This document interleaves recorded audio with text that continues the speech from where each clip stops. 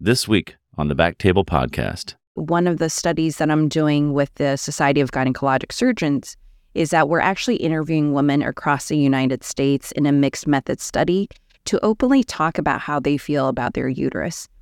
And I do think this data will just shed more light onto who are the people that place value on the uterus, who are the people who don't. Is it a cultural thing? Is it a geographical thing? Is it a racial thing? Is it an educational thing? And all of this information will just help us better identify who are the patients who value their uterus so that we can appropriately offer this surgical treatment option for their prolapse.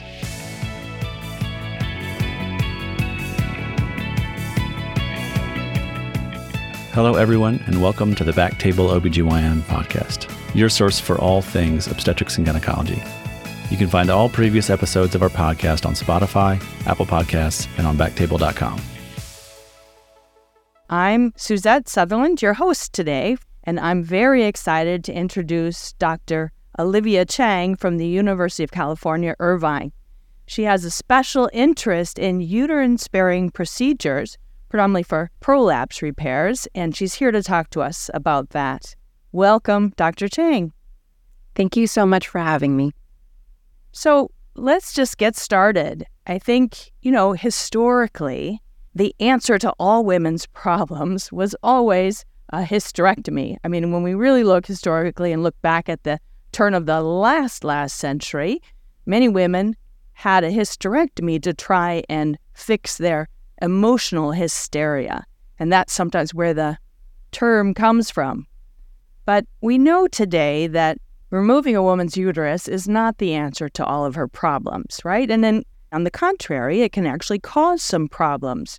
So there has been a movement to say, why do we always remove this uterus if it's not needing to be removed for another reason, like cancer? And how can we utilize it in the repair and maybe actually even improve upon the repairs that we are doing? So that's what we're here to talk about today. I wanted to briefly introduce again Dr. Chang. She did her urogynecology training at the Cleveland Clinic. I had the great privilege of working with her for a couple of years at the University of Washington in Seattle, and then she moved on to the University of California in Irvine, where she is in the urology department and a director of female urology there, and plans to start an FPMRS fellowship there. So again, welcome, Dr. Chang. Excited to have you here. So let's get into various issues pertaining to this, the hysterectomy and the uterine sparing procedures, and just think about, so what are the advantages of keeping the uterus in place if we're doing a prolapse repair? Can you speak to that? Of course, Suzette. I want to go back to what you started off saying, that hysterectomy is a historical treatment for many indications, not only within gynecology, but even for mental health disorders. And I think that is an important aspect because for so long, hysterectomy was known as the definitive surgical treatment for abnormal uterine bleeding, for pelvic pain, and the same thing for pelvic organ prolapse. If you survey women who were born 1940s to 1970s, many of them have had a hysterectomy, and many of them can tell you that they had a hysterectomy having not tried anything else before leading to that surgical treatment. Now, in 2023, we're really taking a closer look at the indication of hysterectomy. Is it really necessary? Is it really indicated? And what advantages or disadvantages there are when we do a hysterectomy. And you highlight a great point about talking about hysterectomy at the time of prolapse repair. Again, this has been something that's considered sort of a dogma where it's always done at the time of prolapse surgeries. But we now know that this might not be the case and that the uterus might be an innocent bystander to this entire prolapse repair. I'd really love to make the point that, again, removing the uterus, though, doesn't always solve the problem in the case of prolapse. Again, when we look more historically, the uterus was removed without any attention to, okay, how do we recreate this apical support for the vagina, right? Today, hopefully all training for residents and fellows brings home the importance of that point. But can you speak a little bit more to that and what your experience has been when you see patients that have either had an apical repair at the time of hysterectomy or not? Absolutely. That's such an important point and something that really needs to be highlighted. And you're absolutely right. If you simply do a hysterectomy at the time of prolapse repair without addressing the apex, that prolapse will return. And so the way to get about it is that you actually commit to performing apical suspension at the time of hysterectomy. And mind you, there are many ways of doing hysterectomy. You can do a vaginal hysterectomy, you can do a laparoscopic hysterectomy. But no matter the mode of hysterectomy, it's important to resuspend that vaginal apex, either with mesh, either with sutures, to prevent recurrence of prolapse. And that actually brings on an interesting point, Suzette. What you're saying is that, well, what if a woman doesn't have prolapse? She simply has a hysterectomy for, let's say, abnormal uterine bleeding. Should we prophylactically suspend her vaginal apex? I think that is a wonderful question that hasn't been studied in prospective trials. I know that if it was myself undergoing hysterectomy, I would request for a prophylactic suspension of the vaginal apex because I do believe in the value of doing so. Right. So I think, again, in years past, when surgeons didn't pay attention to this detail after removing the uterus and just closing the vaginal cuff wherever it landed, I think sometimes that's what led to having prolapse problems in the future. So what are the common ways to recreate that apical support today? Absolutely. There are different ways, and the way I generally categorize them is using mesh augmentation or using native tissue. So mesh augmentation would include techniques such as sacrocolpopexy. There could be a sacrohysteropexy to suspend the vaginal apex.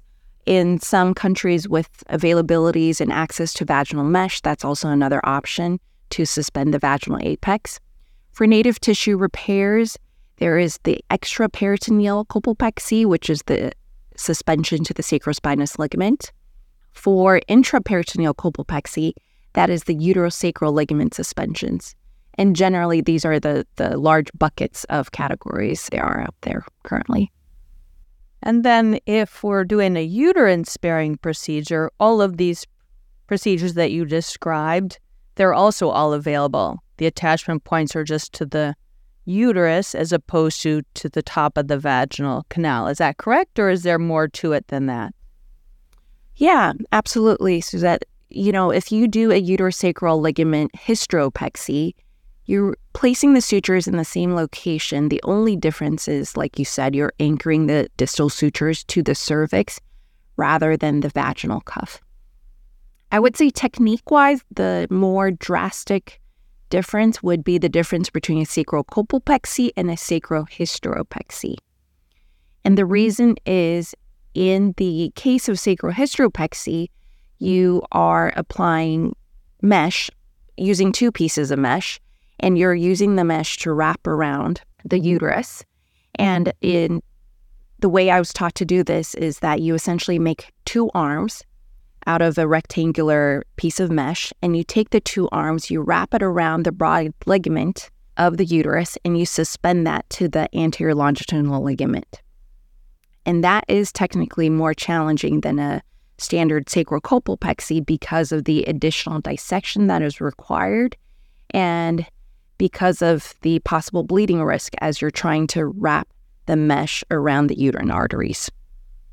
I was going to ask that. We can get into some of the differences too in a little bit, but as long as you mentioned that. So when you're doing a hysteropexy, especially one a little more involved like you just described, as opposed to doing it with a sacrospinous ligament fixation extraperitoneal.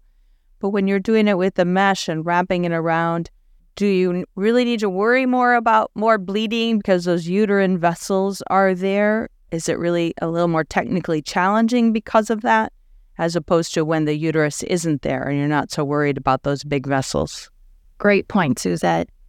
When we're trying to leave an organ in and, the organ that we're talking about is the uterus, we know it's a vascular organ. We know that there are a lot of vessels that's feeding into it, a lot of collateral vessels. So you do have to be very mindful when you're placing that mesh. And that's something that definitely takes a lot of training and a lot of practice to be able to place that mesh safely at the time of a sacral hysteropexy to avoid complications. So what does the data show, and what has your experience been? Does a hysteropexy stand the test of time, just like a hysterectomy and apical repair? I mean, are they equivalent, or, are there some differences there with respect to efficacy and safety of doing the procedure? Another great question. And like I said at the beginning, we're really looking at this question about the utility of hysterectomy at the prolapse repair with new lens in the past few years. And there's many ways we can go about this. We can look at efficacy, like you said, we can look at complications, or we can look at patient preferences. And starting with efficacy, there's data out there. There's been a great systematic review by Dr.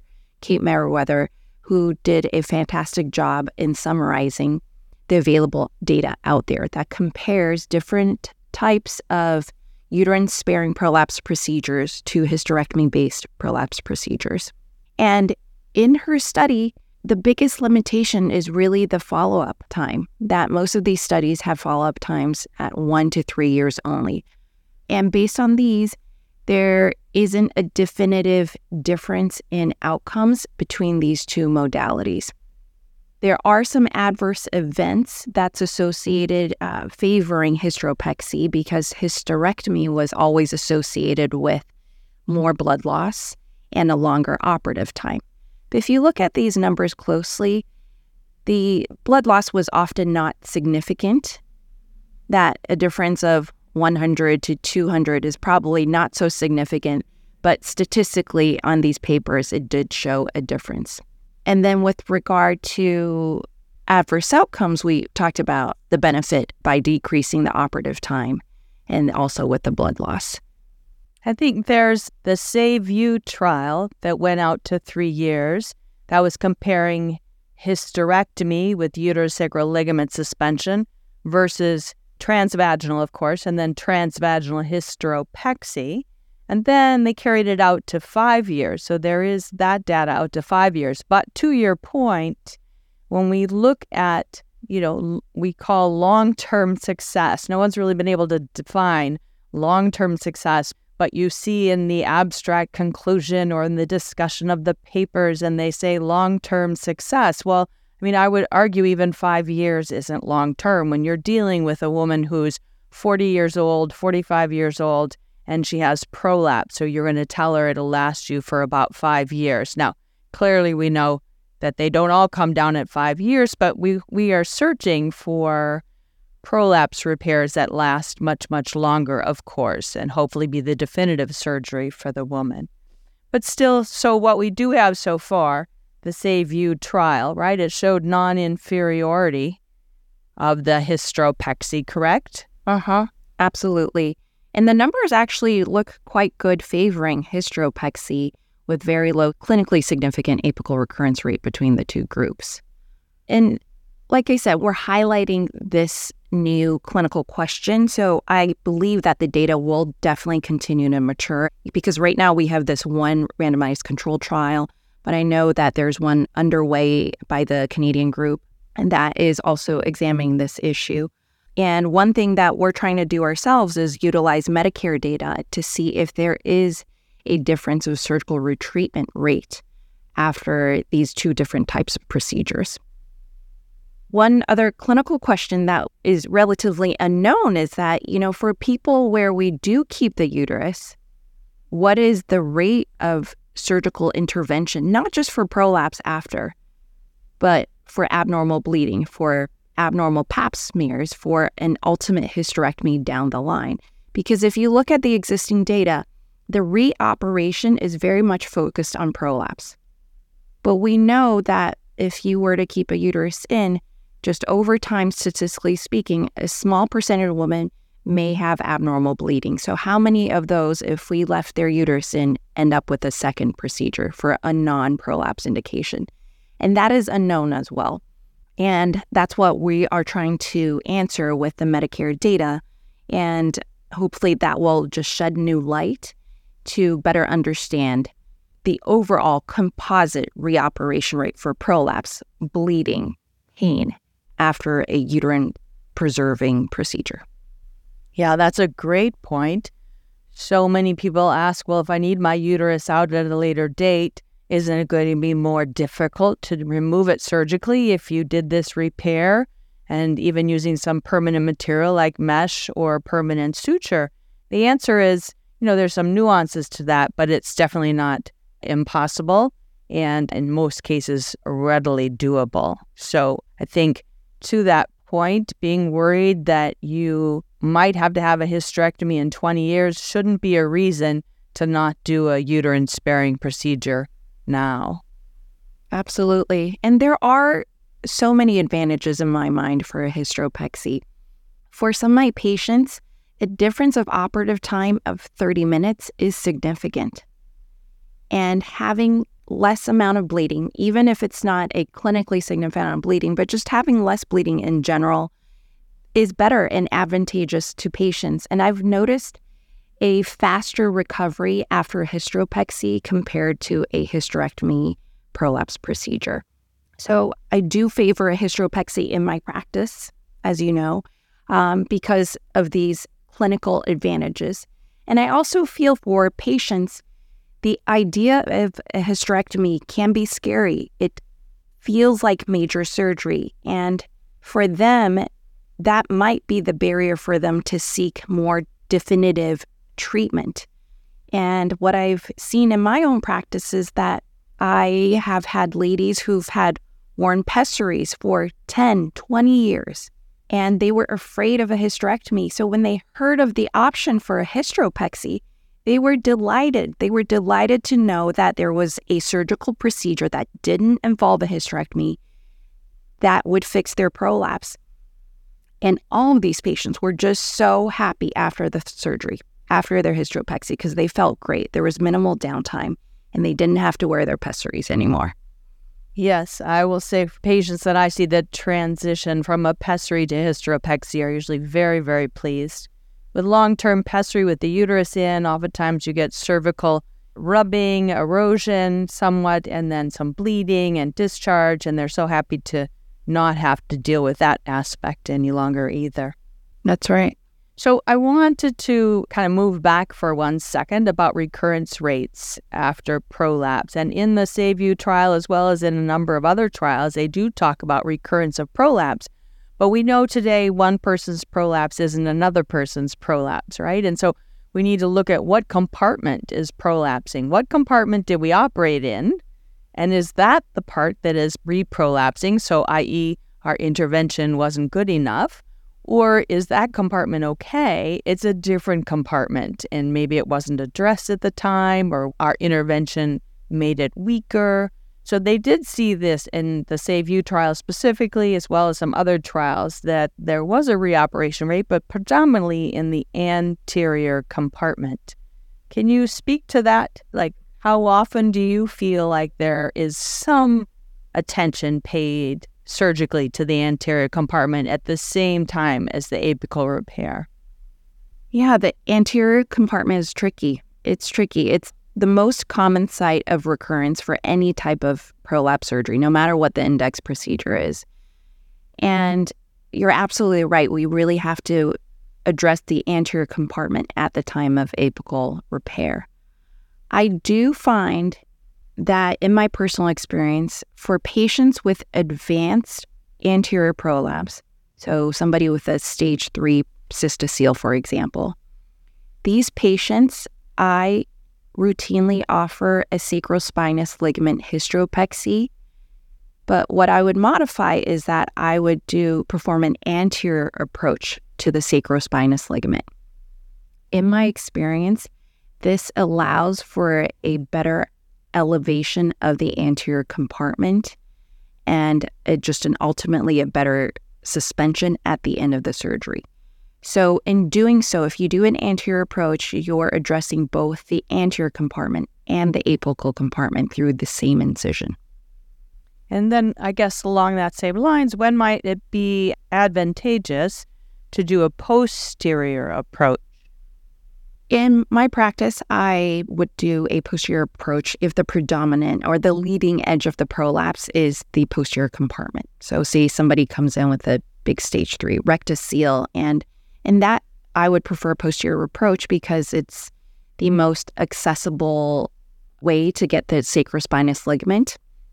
However, going back to your point earlier, even if I'm doing a posterior approach, I am still going to address that anterior compartment because the data shows that's the most likely site for the prolapse to recur. Right. It can be in the range of 30 to 40% if the anterior compartment isn't addressed at the same time. So that's information we've known for some time already, and many people are really incorporating that into their practices, which is wonderful for the patients, needless to say. So what products are available or what means are available today to access, like the sacrospinous ligament as an example? There are a number of products that are on the market now that make it easier to access this. Do you have experience with these? I don't know if you're able to list them just for our listeners. Of course. The most traditional suture capturing device has been Capio. There's been different ligature carriers. So going back to historically, we first started with ligature carriers, and there's the Mia hooks and the Deschamps that allows you to place a needle through the sacrospinous ligament and then pass the needle through. And from there on, there was the Capio suture capturing device by Boston Scientific. In the past 5 years or so, there's really been a great explosion of new products that allows for a more minimally invasive way of accessing and placing sutures through the sacrospinous ligament. One product is called AnchorSure. There's an anchor that is deployed through a tube that is connected to PDS sutures or Prolene sutures that allows for a very effective and durable placement of an anchor through the sacrospinous ligament. And then you can suspend the vaginal apex to these anchors. There's also Saffron, which really I think came out of the market in the past few months by Coloplast. It's most similar to a Capio in my opinion. The difference is that rather than a suture that goes to the sacrospinous ligament, it's a little anchor that goes into the sacrospinous ligament. The difference is that you can directly palpate the sacrospinous ligament before placing the Saffron anchor onto. Emplace is another one. Emplace is definitely the most unique compared to these other ones because you can actually place the anchor into the sacrospinous ligament transvaginally. So what does that mean? That means you don't have to open up the pararectal space or the paravesical space to get to the sacrospinous ligament. So they all have their advantages. They all have their different techniques in order to use them. To date, there's really no head-to-head trials comparing these anchors capturing devices, at least with regard to surgical outcomes. The only trial that I'm aware of was one that came out of Wake Forest that compared Capio to AnchorSure, and their primary outcome was to look at postoperative gluteal pain, and they didn't see a difference between these two types of modalities. So in my opinion, it really comes down to what you're familiar and comfortable using, and whichever modality that is, whichever product that is, you're going to get good results. Yeah, I think some of the movement to developing these products also is about being able to access the sacrospinous ligament with less dissection and doing it more by feeling the ischial spine, feeling the sacrospinous ligament with your hands deep in the endopelvic space, and then passing the device and feeling where it needs to go, especially those where there's an anchor like the AnchorSure or the Saffron. But even with the Capio device, whereas before these devices, you were incumbent on being able to look at the sacrospinous ligament and get back there with a suture or the Mia hook you mentioned to make sure you are getting into that sacrospinous ligament. But in order to get back there and see very well, there's quite a dissection that needs to happen, and with people holding retractors in order to get back there and see, maybe even a headlight. And so these tools have really helped us to access where we need to be without doing such a big dissection, which limits tissue destruction back there, limits bleeding, and then hopefully post-op pain, which I think is what we are also seeing. So that's been helpful. I don't know if there's one that you use predominantly that you feel you're most comfortable with. I have explored all of these products in simulation settings. I've stuck with the Capio. That's just the product that I feel most comfortable with. The other reason I favor the Capio is because I can take out the sutures.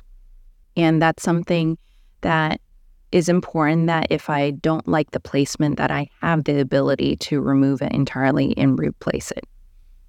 Yeah, that's a really good point, because the others have an anchor, and you may be able to slip the suture out of the anchor, such as in the Saffron device, but the anchor stays behind unless you're able to really pull on it hard, but then it might cause a little bit of tissue destruction in that process. So that's a really good point to make. And so this is getting a little bit into the weeds, but for our listeners who are interested in doing these procedures, do you recommend using a permanent suture when you're doing a hysteropexy, as opposed to maybe a delayed absorbable for when the uterus isn't in place and doing an apical repair? What do you generally do? Great question. And Suzette, I know you and I have talked about this a lot offline because we don't have concrete data for hysteropexy. And a lot of the data that we're using to apply to this question is extrapolations for prolapse repairs at the time of hysterectomy. If you look at the optimal trial, which was a trial comparing uterosacral ligament suspension to sacrospinous ligament suspension, all of their suspensions utilize both delayed absorbable sutures with permanent sutures at the time of suspension. Since then, there's been many studies that came out that ask that specific question: is there a difference between using permanent versus delayed absorbable? And my interpretation of the data is that there is no difference, whether it is delayed absorbable versus permanent. So I actually do favor the delayed absorbable sutures for the suspension, because then you don't have to worry about the granulation tissues or the proline suture tails poking through, and you don't have to bury the knot as you're tying it. The only exception to this is really when you're using the M-place, because the M-place does rely on using permanent sutures to suspend the uterus. If you do use the M-place product, that is one place where you should not be using delayed absorbable sutures. Here's another thought there too, is when you're especially doing a hysteropexy versus without the uterus in place, pulling the uterus and or the apex all the way up to the sacrospinous ligament, or leaving a bit of a suture bridge, as we say. In my experience with the hysteropexy, especially if it's going to be a bilateral suspension repair, that pulling it all the way up to the sacrospinous ligament, oftentimes it doesn't quite reach right or left. It pulls it one side versus the other, and a bit of a suture bridge ends up being there. Or you don't want to pull it up quite that high in any case, depending on how you got your anchors in there.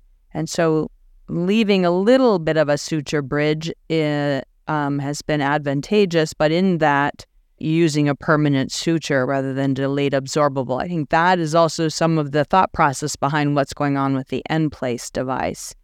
As opposed to doing a unilateral suspension procedure, just off to one side, and then being able to pull it up a little bit further, pull it to that sacrospinous ligament, and then maybe being able to use delayed absorbable. Can you comment on what of what I just said resonates with you versus if you see it in a different way? That's a great point. When you're doing bilaterals, it is challenging because you only have so much space of the vaginal vault. And if you're trying to pull it up to both sacrospinous ligaments, the fear is that if it doesn't reach, and if it doesn't reach, it might not scar into place if you're using delayed absorbable suture. So I agree with you 100% that if you don't anticipate that the vaginal vault will reach both sacrospinous ligament, it is a good idea to use permanent sutures in that situation. However, if you're doing the unilateral suspension, you should be able to reach that sacrospinous ligament. And if that's the case, I do recommend a delayed absorbable suture. You're doing predominantly unilateral with a hysteropexy or bilateral? I almost exclusively only do unilateral suspensions because I favor using delayed absorbable sutures. It's more important to me to make sure the vaginal vault is really right at the sacrospinous ligament rather than utilizing or relying on suture bridges to suspend the vaginal vault. And again, I think that's a great question that really warrants more attention on, with even some retrospective studies to better understand. And now with M-Place coming out, I think that is an arena where we'll start to get data where we can understand whether delayed absorbable unilateral suspension is just as good as bilateral suspension, but with a suture bridge. Yes. And you mentioned, a few studies already that have taken place. But again, just to bring home that point, you're making comparisons between permanent versus delayed absorbable, unilateral versus bilateral, so on and so forth. They're all great studies that just don't go out long enough. The data is immature, right? And so it goes out to a year, maybe 3, but that's not really long enough to tell the story, right? Because we're making choices about what we do for this prolapse repair with longevity in mind. And longevity is much longer than 3, even 5 years, I would argue. All of our studies should be going out 10 plus years if we can. Of course, it takes money to do studies, right? And that's often the limiting factor, unfortunately. Yeah, and I tell my patients that too. I tell them that keeping the uterus in at the time of prolapse repair is possible. The current data shows not a significant difference in outcomes. I tell them that the data is immature, but I tell them that there's nothing glaring in the current data that would make me advise them against it. So I'm very transparent with my patients about this. And like I said, many of my patients have gravitated towards a hysteropexy because of the less downtime, because of the shorter operative time and the less amount of bleeding. And I think it's important to disclose to patients what's in the literature, but also it's important to notice what your experience has been, longer term experience, just because our experience didn't get published, so to speak, right? It wasn't part of a trial. But as an example, I've been doing hysteropexies for well over 10 years, more like 15 years. And what I can say is those patients I've had an opportunity to be able to follow up on, they're doing quite well. And so we do think that this is why we focus on this, is we do think that there's longevity involved as long as they're done well. And mechanically, it makes sense that there's some advantage to keeping the uterus. We know at the time of hysterectomy, we are cutting the uterosacral ligaments, which is a critical part of pelvic organs prolapse support. So if we can keep the uterus and not disrupt the existing, whatever is left, suspension mechanism that a person was born with, that can't be a bad thing. So mechanically, it does make sense to just avoid a hysterectomy if possible at the time of prolapse repair. Yeah, and that's a great way to talk to patients about it too. I often say that, why would I disrupt your natural support only to recreate it, right? So even if there's some prolapse, but predominantly it is a cystocele, but there's also some apical prolapse coming down maybe halfway.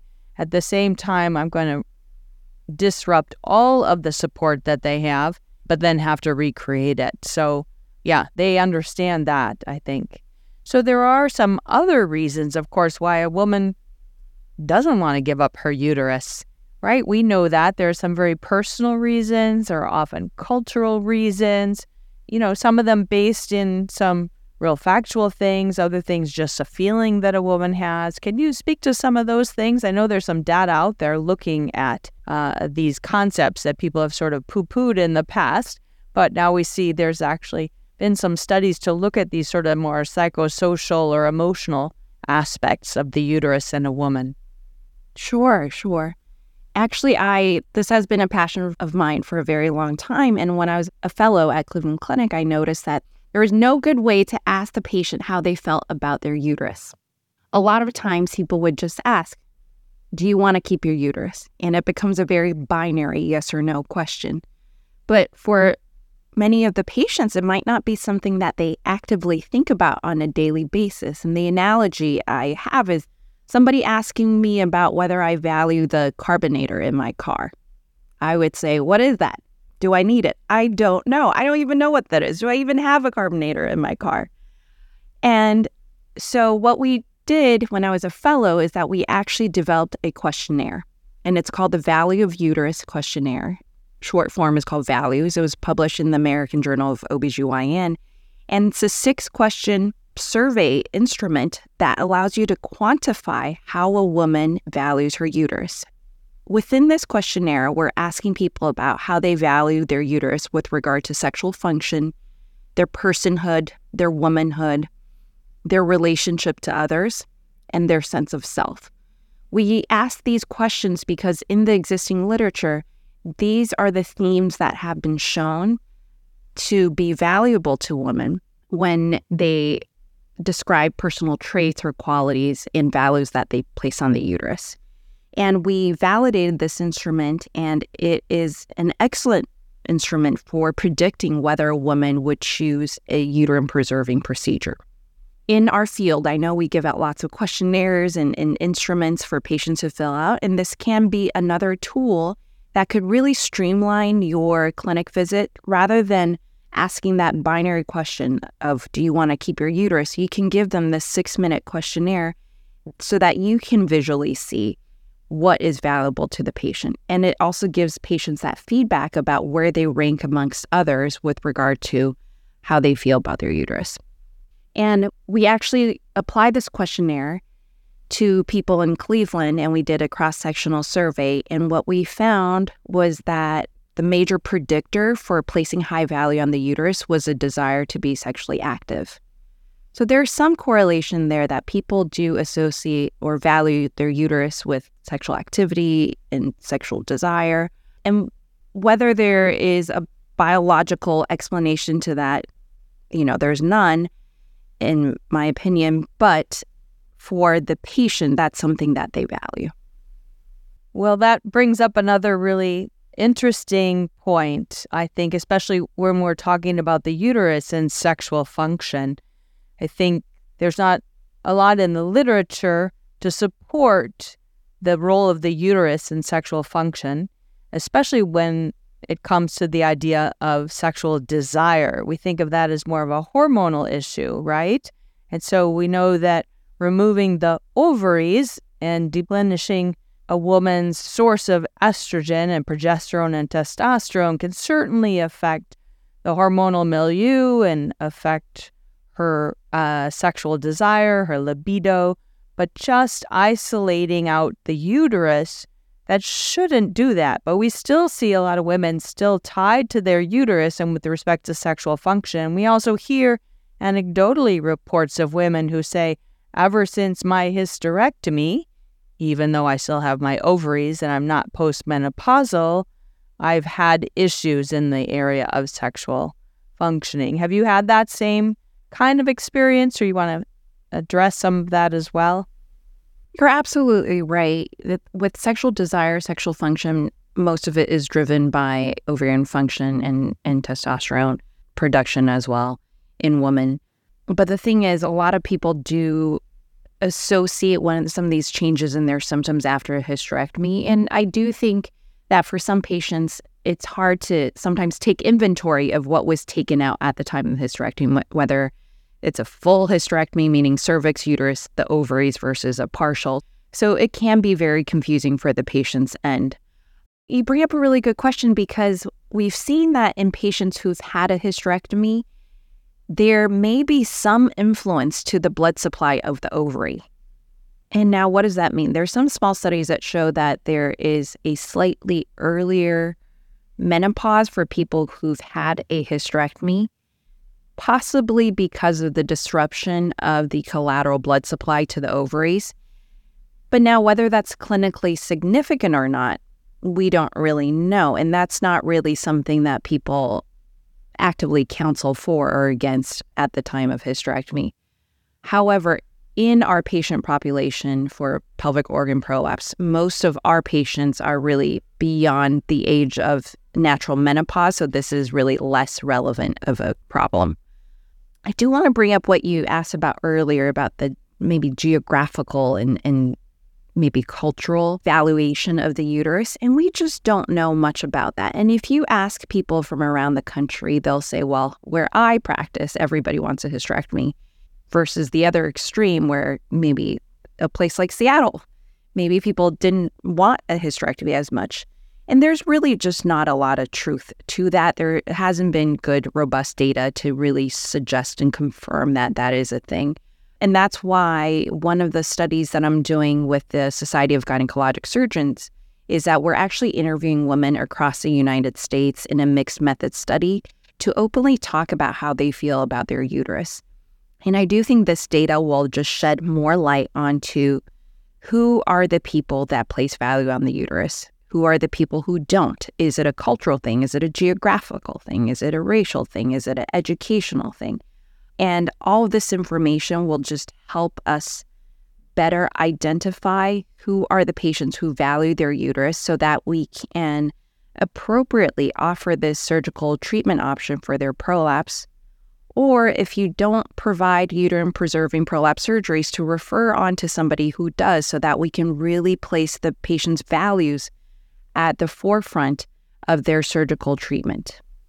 That's a super point, and I look forward to the outcome of that for sure. We talk about this often, and I think we often attribute some things to cultural differences because we just don't know, right? And so we say, well, it's a cultural thing, but is it really a cultural thing, or is it more of a female thing, regardless of the culture or the race? So it'll be very interesting to see that data. There are many women who just say, I want to leave this world with all the parts that God gave me at the beginning, right? If that's possible. And the uterus is one of those. And so just removing different organs without really having concrete reason to, I think, no matter what part of the body we're working in, we just need to be careful about that. So you've given us lots of good information about why to save the uterus when it's possible, right? Not only patient issues, but also other anatomical issues and surgical outcomes issues. So let's just talk about one more category here about what might be some contraindications to uterine-sparing procedure. When might we not want to leave the uterus in? Can you speak to that? That's a great question, and it's important to really identify who are the good candidates and who are not the good ones. So the patients who are not good candidates are those with abnormal uterine bleeding that has not been worked up. And because there's a concern for cancer, and part of the workup would be an ultrasound and the necessary biopsy to make sure you understand the source of the abnormal uterine bleeding before you suspend or keep the uterus. And the same for people with abnormal cervical pathology, so people with abnormal pap smears that haven't been resolved. And if my patient have either of these concerns, I would fully work that up before recommending uterine preservation. But even with recommendation of uterine preservation, I explain to them that the workup can be limited, and this is the opportunity for shared decision-making so that we can decide whether it makes sense to preserve the uterus or to perform a hysterectomy. Yeah, along the same lines then, I know that this is debated back and forth, but what are your thoughts about if you're leaving the uterus in, an obligatory transvaginal ultrasound to make sure everything looks copacetic inside before making a decision about leaving it in? Do you think every woman needs that or needs an endometrial biopsy before deciding to leave it in if she doesn't have any other untoward symptoms like, postmenopausal bleeding or heavy bleeding? Another great question. For these folks, I really employ a symptom and risk stratification approach. I work things up if they are symptomatic. So if they are bleeding, I will work them up. However, if they are beyond the age of requiring a pap smear, if they don't have any bleeding, I do not routinely obtain a pelvic ultrasound or a pap. Yeah. Are there specific guidelines for that, do you know, either through OGS or ACOG that speaks to that specifically? Yeah, the ACOG does recommend workup for abnormal uterine bleeding.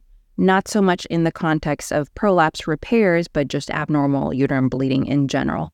But I think what you're getting at, Dr. Sutherland, is the preoperative workup for somebody who does not have postmenopausal bleeding. And there's really no firm guidelines on this. This is really practitioner dependent.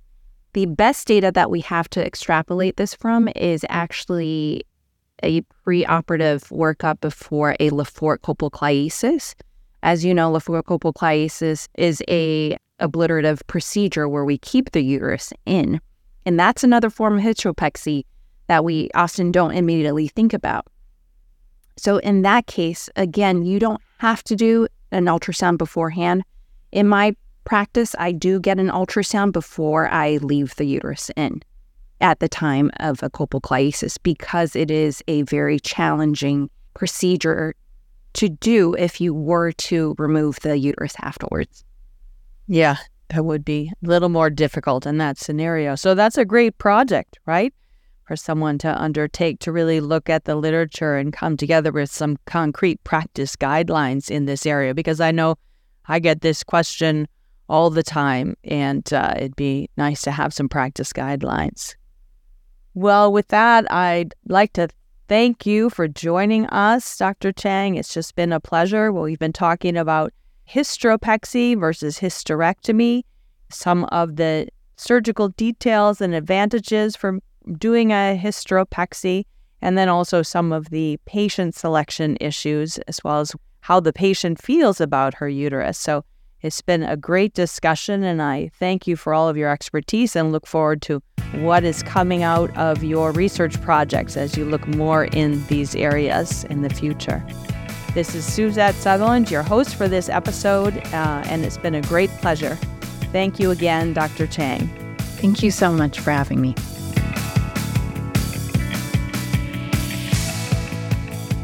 Thank you so much for listening. If you haven't already, make sure to follow the podcast, rate it 5 stars, and share with a friend. If you have any questions or comments, direct message us at _BackTableOBGYN on Instagram, Twitter, or LinkedIn.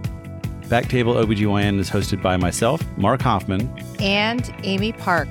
Our audio team is led by Kieran Gannon, with support from Josh McWhirter, Aaron Bowles, Nick Shellcross, and Ness Smith-Savadoff. Design and digital marketing led by Brian Schmitz, with support from Taylor's Version Hess and Ivan Orgodzinsky. Show notes and social media by Jody Lenora. Administrative support provided by Jamila Kennebrew. Music written and performed by Scott Baby Daddy Hoffman. Thanks for listening, and we'll see you again next time.